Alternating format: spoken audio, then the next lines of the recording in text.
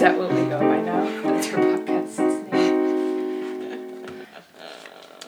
Thank you guys for coming back to another true crime podcast. This is Carl. And Jim. And this would be your part 2 of episode 2, our Oregon murders. Murders. Yes. Well. Yeah. What of it?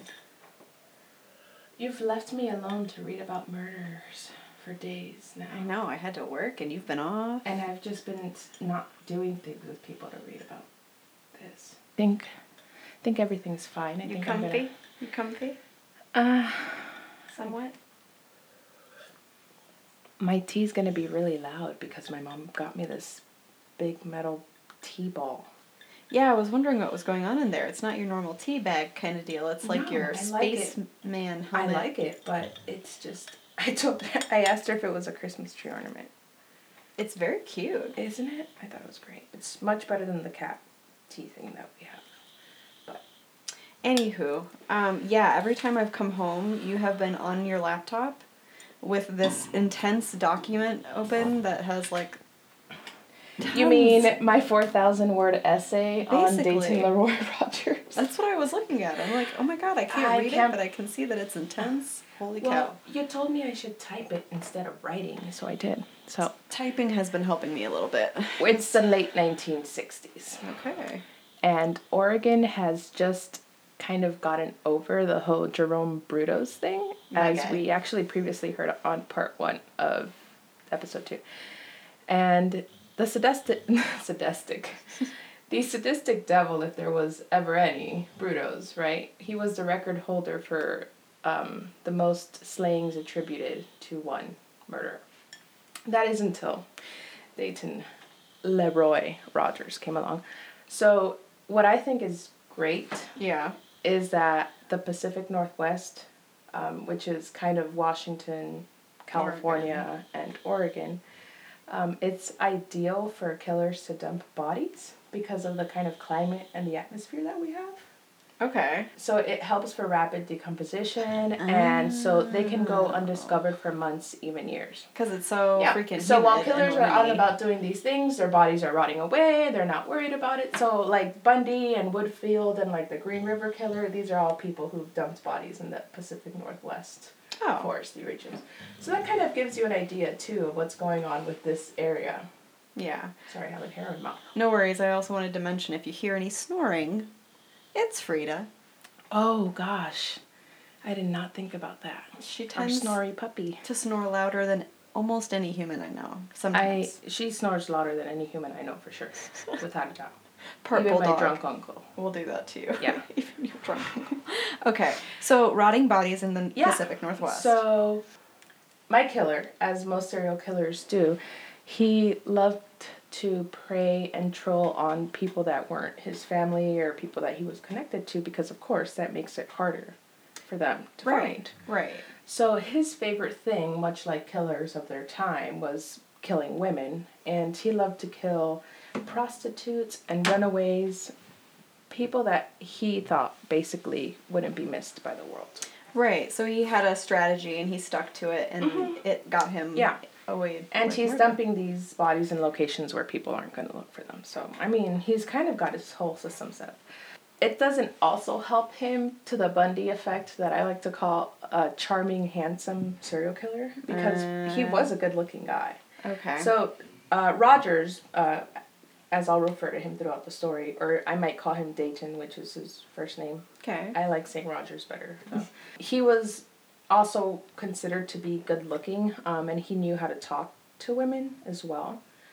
And he was young when all of this is happening, too, so he's in his 30s at the peak of all of this, so that kind of gives you an idea, too. Like, you know, he's hip, air quotes. Right, I know. We need to get in the habit of doing something other than air quotes, because it's not getting across except for I'm doing air quotes. Okay, so yes. Anyway, so he would like to kill people of opportunity, obviously prostitutes and things like that.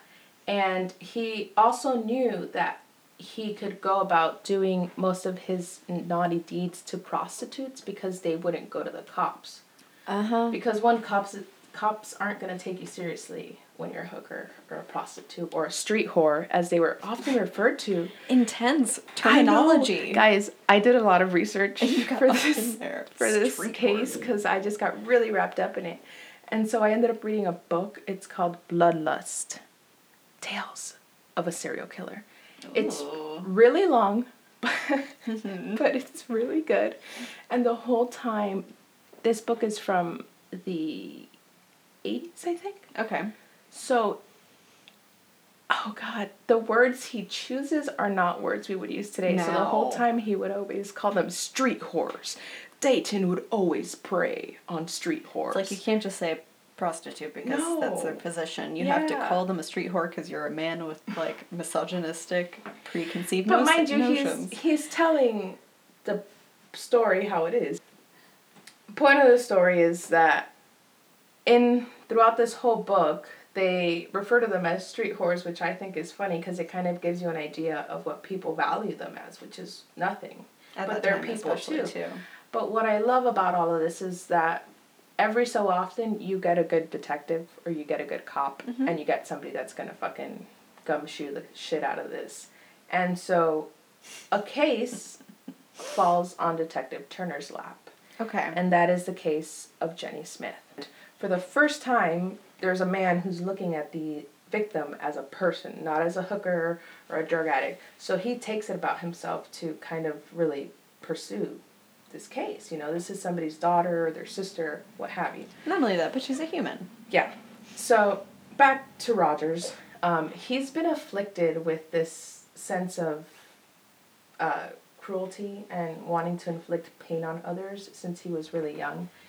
And what he calls his pain is a blood-splitting white pain that he gets from these headaches that will only extinguish by hearing somebody else's pain or like suffering. So similar to my guy's blackout headaches. Yeah. Most of his crimes were like super motiveless, but they were super sexual. That's all they were. They were super sexual. Okay. Because he has this crazy weird foot fetish thing too. Oh my gosh. It's really bad. So bizarre. Yeah. So bizarre. So as you're telling me your story with this foot fetish thing, I'm just like, oh God. I'm right there with you. Here's this normal guy with a foot fetish who does a lot of weird things to feet. And no offense to anybody with a foot fetish, but it's just so coincidental. When you start hacking off people's feet for your own pleasure, that gets a little bit different. I'm not judging anybody with a foot fetish. I know people that have them. It's not that way. Crossing the line at chopping them off. Okay. I put normal in air quotes as that as well. There's no such thing as normal. Anyway. When Turner got this case file of Jenny Smith and he saw that the suspect was Rogers, he thought to himself, why the fuck is this guy roaming the fucking streets? This is a murderer, and we know it, because he had been arrested prior times before for similar crimes. Yeah. Wait, what do you mean similar crimes? Not similar crimes, but for like picking up hookers. Oh, sorry. okay. But we'll get into that. Fair enough. I guess. The crimes he had gotten picked up on, what I meant were they were so similar that people should have caught that this was somebody who's like building and is about to snap. Yeah. Yeah. It's crazy. Okay. The danger signals were all there, and somehow the law enforcement just kept ignoring them, which is why Turner was really pursuing the Dayton thing. And he was interviewing.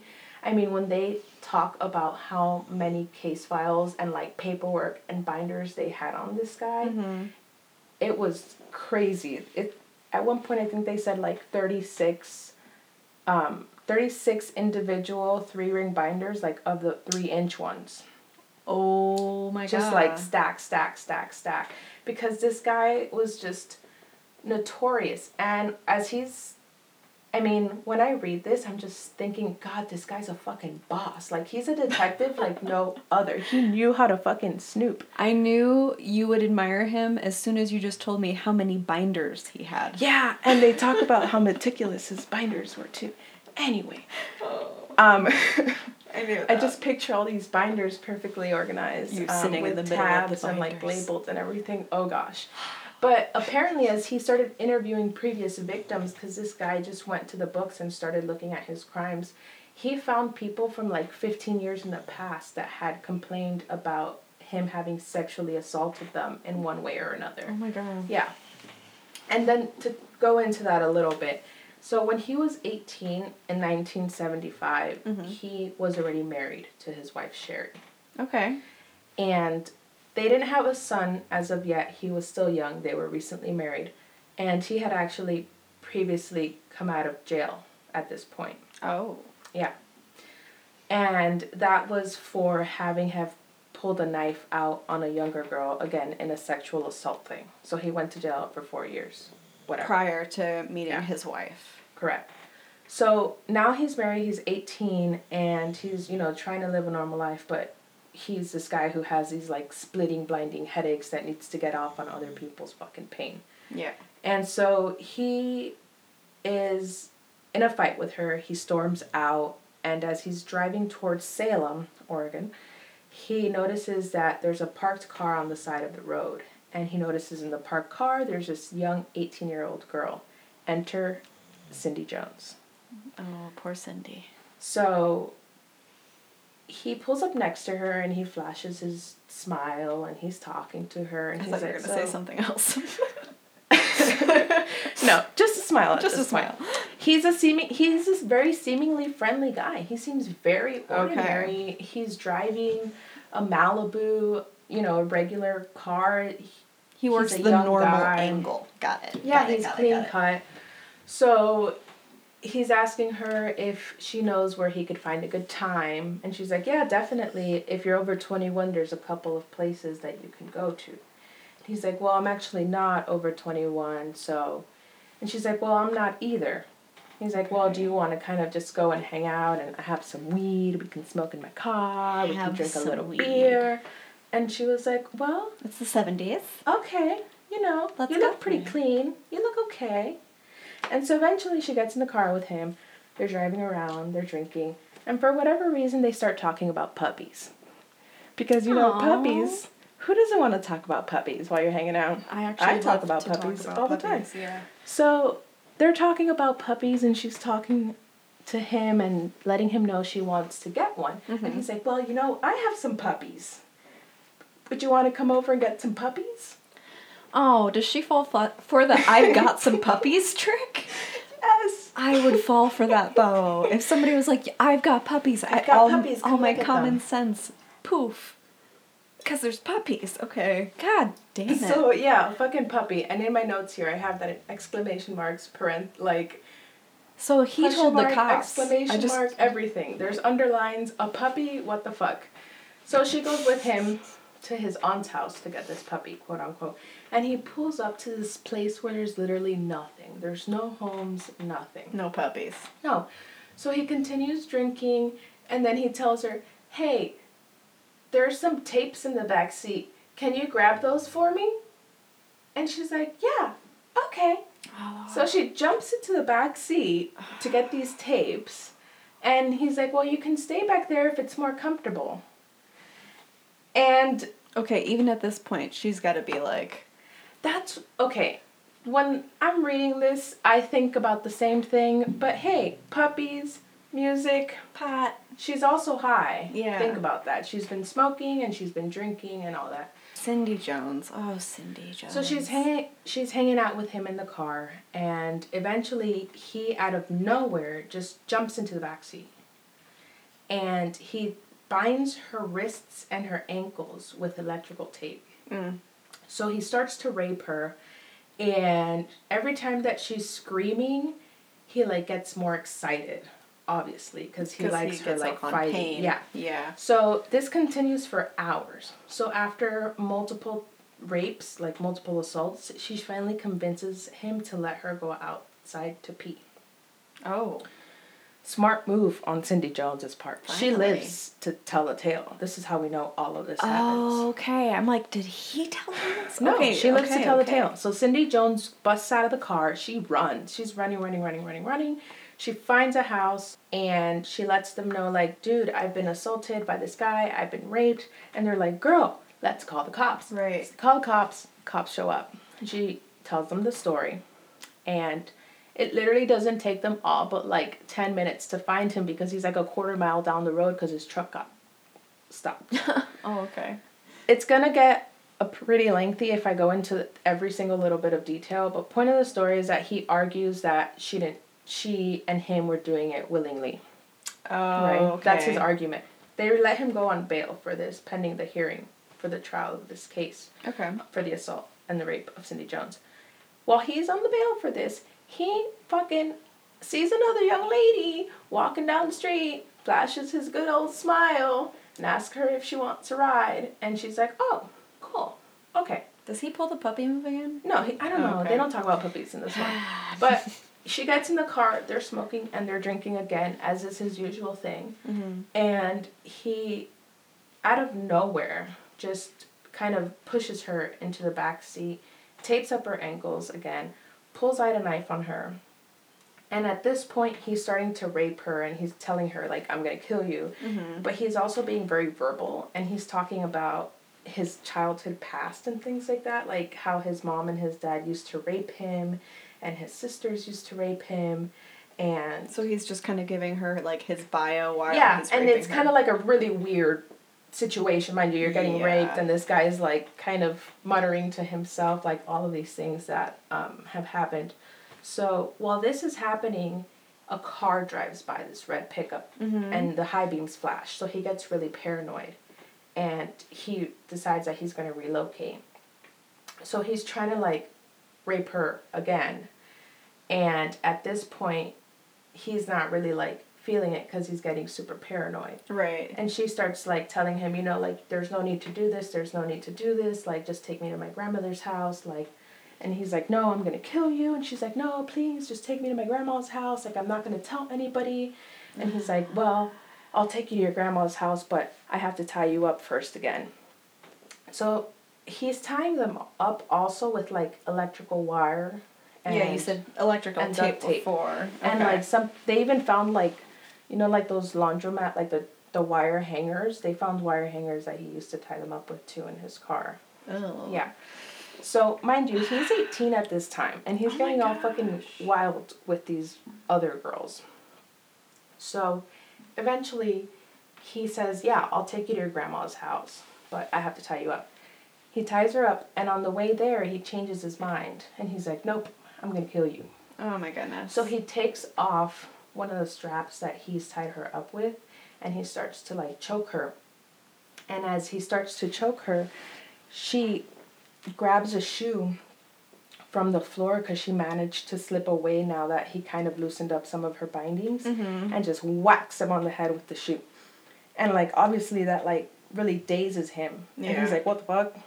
Well, not only that, but he's, like, I'm sure, expecting to have the upper hand in this entire Right. situation. And when she does this, it, like, snaps him back into reality. And he turns into, like, this normal person, like the person that he was when she initially met him. Without his white rage, Like, without the blinding- mask on. Yeah. She says, dude, just take me to my grandma's house, She starts talking about how much she loves her grandma and things that she loves to do with her grandma. She's trying to distract him from not killing her. Make herself more personable, which Yeah. is something they tell you to do. So, he actually did take her to her grandma's house, but she had to convince him that she wasn't, like, going to tell anybody what had happened or anything. But, of course, she calls the fucking cops. Well, yeah. Yeah. I can't believe he actually let her go. Yeah. But he still was so violent and crazy and, like... Yeah, wow. Okay. I mean, it was just so crazy how many people he's assaulting. Then, this girl tells her story to the cops. But at this point, in 1976, I don't know, Clackamas County, I guess they don't have many police officers. It happens on a Friday night, so it doesn't get looked at until Monday morning. Or Tuesday morning. Okay. And while it's getting looked at, 2 other reports come in from a 15-year-old girl named Linda and a 16-year-old girl named Janine that they were kidnapped and picked up by this guy on their way to school. And he raped both of them. And while they're telling the story to one of the guys in Clackamas County, he's like, dude, that matches the profile of the case that I'm working on. So they realize, oh crap, this is the same guy. Yeah. So they pick him up and they charge him for first-degree rape on all 3 accounts. Okay. And because he's violated parole, that kind of goes into something else. And then he gets acquitted of the rape charges. How? Because in 1976, people believed that young ladies put themselves in situations and things happen to them because of that. So What? because So they because got they in were the car drinking? willingly and they drank and they smoked, this 15-year-old girl, the 16-year-old girl, and the 18-year-old girl, No. yes, That is so... they didn't get their justice for this crime. But fucked. he did go to jail for violating his parole. Well, whatever. No, I'm so sorry. But, like, if I were them, I'd be like, no, I want him going to And jail this is because why- he raped me. And this is why when Detective Turner got the fucking case and he read Okay. this guy's background, Okay. he's like, what the fuck? How is dude? this guy out and How is about? this guy out and about when he's clearly raping them, assaulting them? And I don't know if I mentioned, but he pulled out a knife on all of these girls. You did, like, briefly mention in each one. Like, he was threatening them and, like, He holding pulled them out a at knife on point. all of them and told them that he was going to kill them if they didn't do what he asked. Mm-hmm. So, of course, you're going to do what the guy asks. But from what I've read and hearing a lot of these cases, I find that if you just give in, sometimes they just get pissed off and they're like, fuck, shit. Because in this case in particular, all the girls that lived to tell the tale, and there's a lot of them, they're all the ones that were like, okay, fine, fuck it, rape me, do whatever you want with me. And then he didn't like that. Because he got off on struggle. Yeah. The fact that they weren't struggling was all something the where he was like, girls- well, I don't want to bother Yeah. them. That gave up. It's so bizarre that it is, for some offenders, just a power thing. Yeah. Yeah. And it's like, okay, fine, whatever, I guess take my body. And then just try and... That's just so fucked. Yeah. It's just so fucked. And the fact that, like, they were like, well, because he smoked and drank, like, it's kind of your fault. And that still gets done to this day. It's Definitely. ridiculous. And I think that I appreciated when this case finally did get its justice, and definitely the person who brought it the justice was looking in all the right places. Because he went back and interviewed all of these victims that had filed cases against Dayton Leroy Rogers prior. Okay. So this is where he's getting his intel from, is from going to talk to these women. Mm-hmm. And it wasn't until the summer of 87, when he was 33, that he was in his all-time high. In 1987, that means that his last crime that he was convicted for was in 76. Okay. He went to jail for about 4 years, so he got out in about 1980-ish. That means to tell me that for those 7 years, I highly doubt that he didn't do any fucked up shit. Right, after he got out. They never got reported, or they never were able to tie it to it, because he started realizing, I have to do this to women who people aren't going to miss. Okay. So it's 1987, and he's 33. He runs his own business now. He's a well-known person in his community. Okay. He lives in Canby. He has a son now. He's 18 months old, and it's been said that he looks exactly like him. Creepy. Yeah. Okay. So not his kid's fault, but whatever. He pretty much seems pretty normal right now. He's doing everything, his daily activities. He's got his own business. Mm-hmm. And what they didn't know is that in the city of Portland is where he liked to find his kicks. At this time, he's going to Portland all the time. I mean, so frequent that it's hard to even document how often he's there. He and his wife have a really good relationship because she's also really religious and she's a devout wife. And so I think it's really weird that she never picked up on any of this, but he starts spending a long time away from home on the excuse of working at his shop to catch up with work. Okay. And she would call him every so often at his shop, and he would pick up the phone, and he would be there, and he'd say, hey, Sherry, I'm good, I'm just working on this car. And when he wouldn't pick up, he usually told her he was getting coffee or getting food. He had a reasonable excuse. Okay. But his headaches were also getting worse and worse and worse. Mm. And when his wife's calls stopped around 12 a.m., basically around the time she went to sleep, is when he started going out and about. And he would change his clothes, get all gussied up, and on one particular night he encountered Jenny Smith. Okay. And he would troll up and down Union Avenue looking for hookers, for street ladies. Okay. And at this point in time, they were everywhere. The guy in the book says they were littered around every single corner on display for all the men to see. And there were women that wouldn't get in the car with him anymore. Oh, because they just knew about him. There were a lot of women that wouldn't get in the car with him because of personal experiences or because, you know, girls on the street, they talk to one another and they would warn them about him. Mm-hmm. But he liked to kind of play the long game a little bit. He would take girls out on dates and be a normal him, like 2 or 3 dates. And then, like, 3rd date in is when he would get all rapey. So he would basically do, like the long game. And so that night, when he went out, he saw Jenny Smith, and he picked her up because she never said no to any of his weird fetishes that he had with the whole foot thing. Mm-hmm.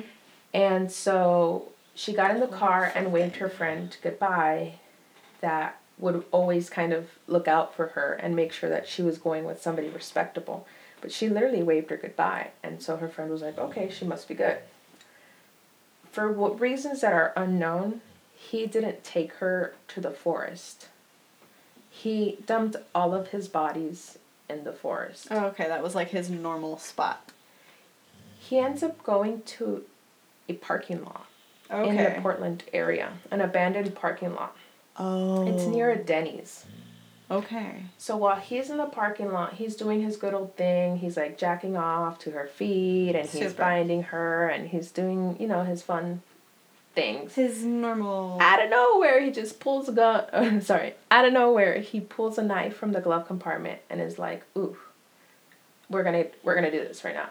So he slashes her back and she screams out in sheer pain. Well, yeah. She has no idea this is coming because, you know, they've always done the binding, they've always done the foot play, but they never got rough.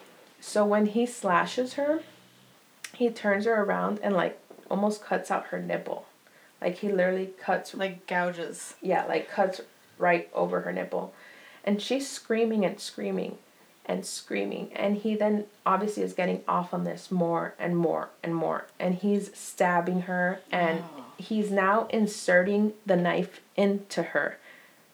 And by knife, I literally mean the knife. This is not like penis innuendo. No. Knife. Yeah. So, yeah. He is doing utter horrors to this lady. I mean, the way they describe it is just so gruesome that at some points, this is why I had to tell you, I'm just... It takes a toll on you reading something that heavy sometimes. Well, and just like to be such a sick person to where it's like he's a fucking like monster. Sadistic demonic monster. Side note, he's still alive to this day, and now he's trying to appeal his conviction. The fucked up ones always try saying to appeal that their he's a man of God now.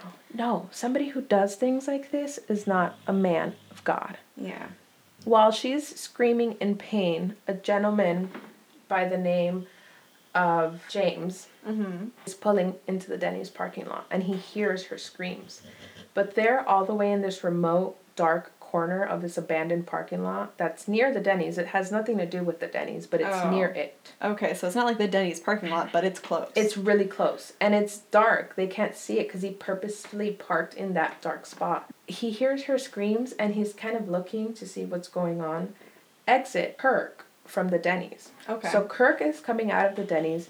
James is going towards the Denny's, and they lock eyes. Like, dude, did you hear that? Something's going on. Something's going on. Let's go scope that shit out. Oh. So these two guys are like going over there, checking it out. As they're walking over there, they notice these figures, what looks to be like a man and a woman. And at first they think it's a guy trying to hold down a lady who's on drugs, like a drug addict or somebody. And then as they get closer, they realize she's naked on the floor and he's on top of her, and they think that he might be having sex with her because it looks like he is. And he's so into what he's fucking doing that he doesn't realize that these two fucking dudes are here. Oh my God. So they're shouting to him like, what the fuck are you doing? Yeah. And he's like, oh shit. So he gets up and starts walking away, And the other guys are looking at this girl like, what the fuck, we have to do something about her. Of course. Kirk is thinking, shit, I have to go after this guy. But then he realizes, fuck, he has a knife. He looks at Jenny. He runs to the Denny's at this point and asks them to call the cops, call the ambulance. Somebody's being raped and attacked outside. So she's still alive. Okay. Throughout this whole thing, she's still alive. But while she's fighting him, becomes unconscious, obviously, because she's trying to fight him off, and she has defensive wounds all over her hands, too. And this man comes out of the Denny's because somebody screams rape. So, like, 20 people pile out of this Denny's. Right. At that point, it's like, what the heck's going on? A gentleman in a wheelchair comes out, sees her body, throws himself on the floor because he's an old, like, military paramedic dude, and starts doing CPR. And he's trying to, like, keep her alive and, like, resuscitate her. And he's giving her CPR. So this other gentleman points around, and he's like, oh, that's him. That's the guy.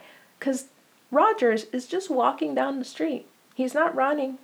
He's in no hurry. What is He's just walking down the street. Did he snap again? And so people are like from a distance looking, but again, you see what he's done to his body.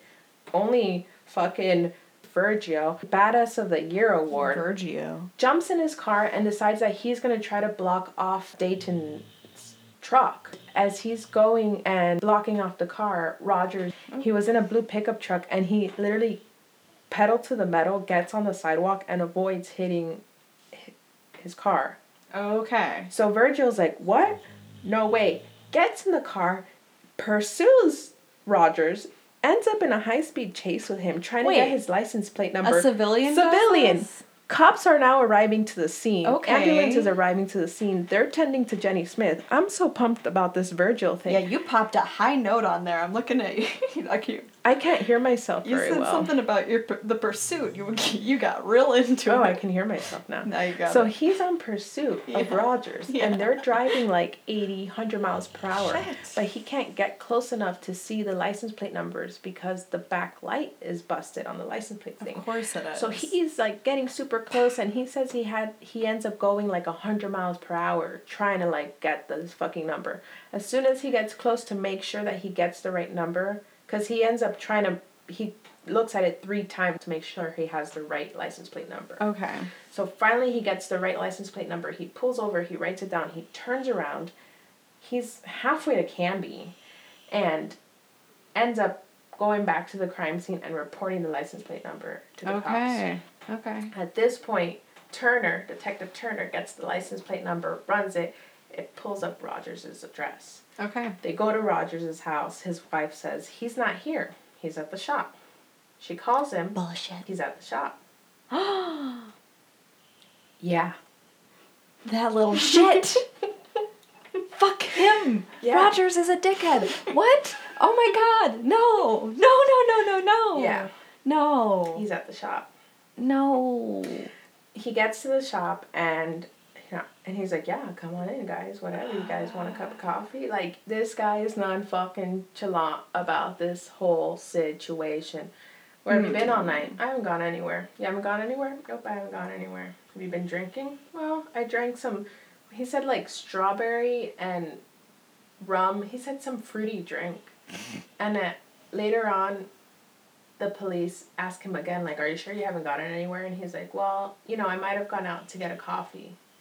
And then he said, but you said you just made coffee, so why would you go out to get coffee? So he's getting his story mixed up. Right. Mind you, while they're talking to him, Detective Turner at some point decides to put his hand on the car.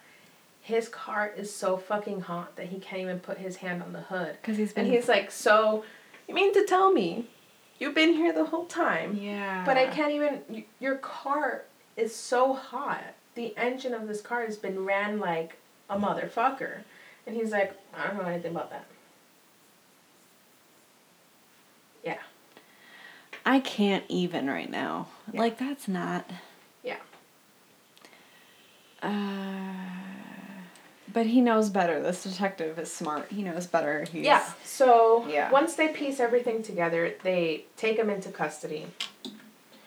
So Detective Turner finally charges him with the murder of Jenny Smith. Mm-hmm. It was such a gruesome assault. There were so many people that pointed him there.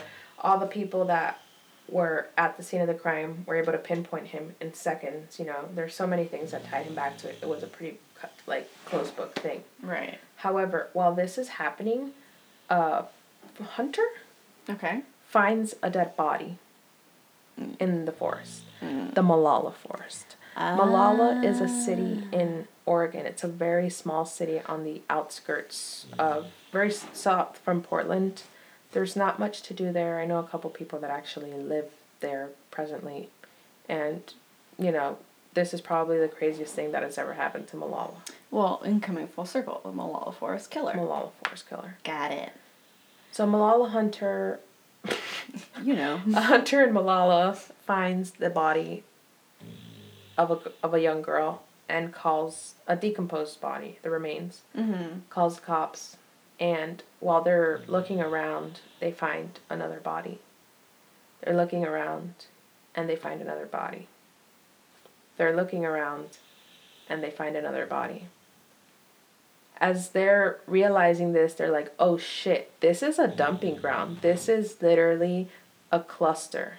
Of a serial killer. Which is what they call a serial killer dumping ground. Right. So they tape off the whole scene and they call, you know, the investigative unit. It's officially a crime scene. Cops are being called. Turner reads this case and notices that the people that are being found, 7 women were found in total. A lot of them were identified, but the few that were initially identified were known to be hookers and prostitutes. Oh, so this is when he starts running everything through his mind, because the other thing that happens, this guy's a fucking genius. He's walking through the forest and he notices a rubber band. Yeah. He notices a green rubber band that come on these individual sized disposable orange juice bottles. Oh, and he saw these rubber bands in Dayton's car. And he's like, put a pin in that. I'm gonna put a pin in that. So he starts to, like, imagine the mind of this genius at work and referencing everything in his mind. And when he's the like, math shit, equations are floating through the air. Yeah. That moment. Something's going on. So he goes back and eventually you can imagine how this all works itself out. It's really, really convoluted. If you want to look more into this case, I recommend you do, because you can go into a huge rabbit hole. Go down especially when you have to deal with every single victim that was involved in this case. There's a lot of women. Yeah. Not just the ones that were murdered, but the ones that were raped and assaulted and... Yeah, everything. Yeah. So, at the end of everything, he ends up getting charged with the murders of 23-year-old Lisa Marie Mock, 26-year-old Marie Mo Ann Hodges, 35-year-old Christine Lotus Adams, 20-year-old Cynthia Deveray, 26-year-old Nona Dace Noni Cervantes, 16-year-old Raithia Gibbs, and his last victim was actually just identified in 2013. She went identified for so long, and it was the body of 18-year-old Tania Jari Johnston. These were just the bodies of the women that were found in the Molalla Forest. Got it. Okay, so that was the This seventh was a body separate found. case. Oh, okay. He ends up going to trial for 2 cases. One is the murder of Jenny Smith. Mm-hmm. He ends up going to jail for the murder of Jenny Smith, and Detective Turner's like, oh yeah, buddy? Wait until you see what I have working for you. Oh, because it's good. a separate instance, they have to try it separately. But they still get to charge him. Yeah, they still get to charge him with the 8 Molalla Forest murders. Wow. And I definitely wanted to make mention of that last victim because not a lot of people realized at the time when this case happened that it was her. Okay. And her family didn't get the justice until, 4 years ago? Or the closure. That's so anything. crazy. Oh my gosh. And one of the craziest things that I read about this case, and I want to warn you guys before you go looking into it, it is really gruesome and explicit, and I would love to have gone into more detail, but I feel like the buildup of this crime was so important. Yeah. No, That- absolutely. You know, it led up to all of that. It was said that his victims were found with their feet sawed off. Mm-hmm. And some of them was said that he did it while they were still alive. Yeah. And in one instance, he only sawed her foot halfway through. And this was for the case of Marie Ann Hodges. When he realized that the pain had sufficed and it wasn't enough to like satisfy him, instead of sawing through, he just broke her leg bone to inflict even more pain. And at this point, the ME, the medical examiner, Mm-hmm. he feels like she probably ended up dying from that pain alone than from everything that he did to her. Oh my god. That's the thing is, it's like, for me, just like thinking about the threshold, like, and the consequences of being a strong person is because you actually feel more of that.